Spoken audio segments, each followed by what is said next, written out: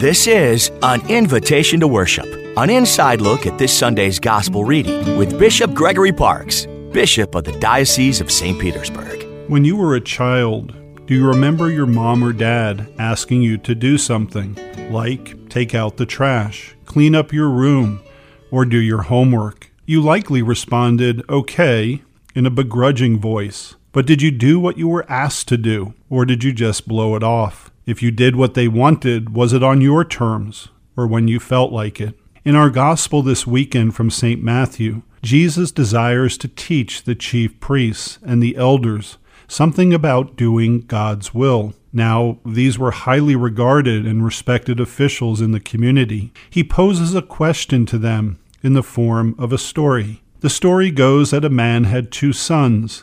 The man asked the first son to work in the vineyard.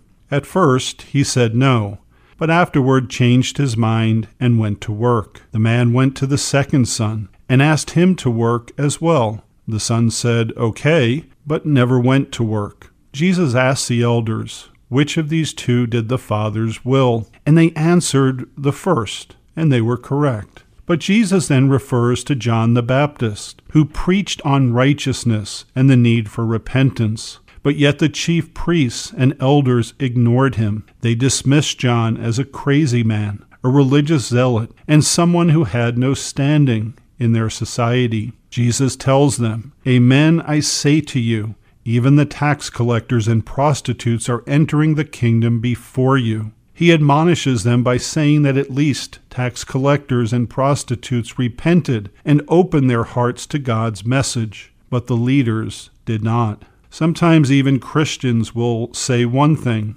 but do something else. We may mean well and have good intentions, but we often fall short of our promises. We say we'll go to Mass every weekend, but do we? Do we miss a couple of Sundays out of inconvenience, other events, or just plain laziness? Do you go to church out of obligation, or do you go to truly worship God, give thanks to God, learn to be a better disciple, be there for your fellow parishioners, and give of your time back to the church through ministry?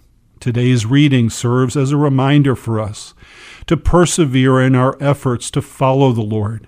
The timing may not always be convenient. The task may seem too big, or we may feel inadequate.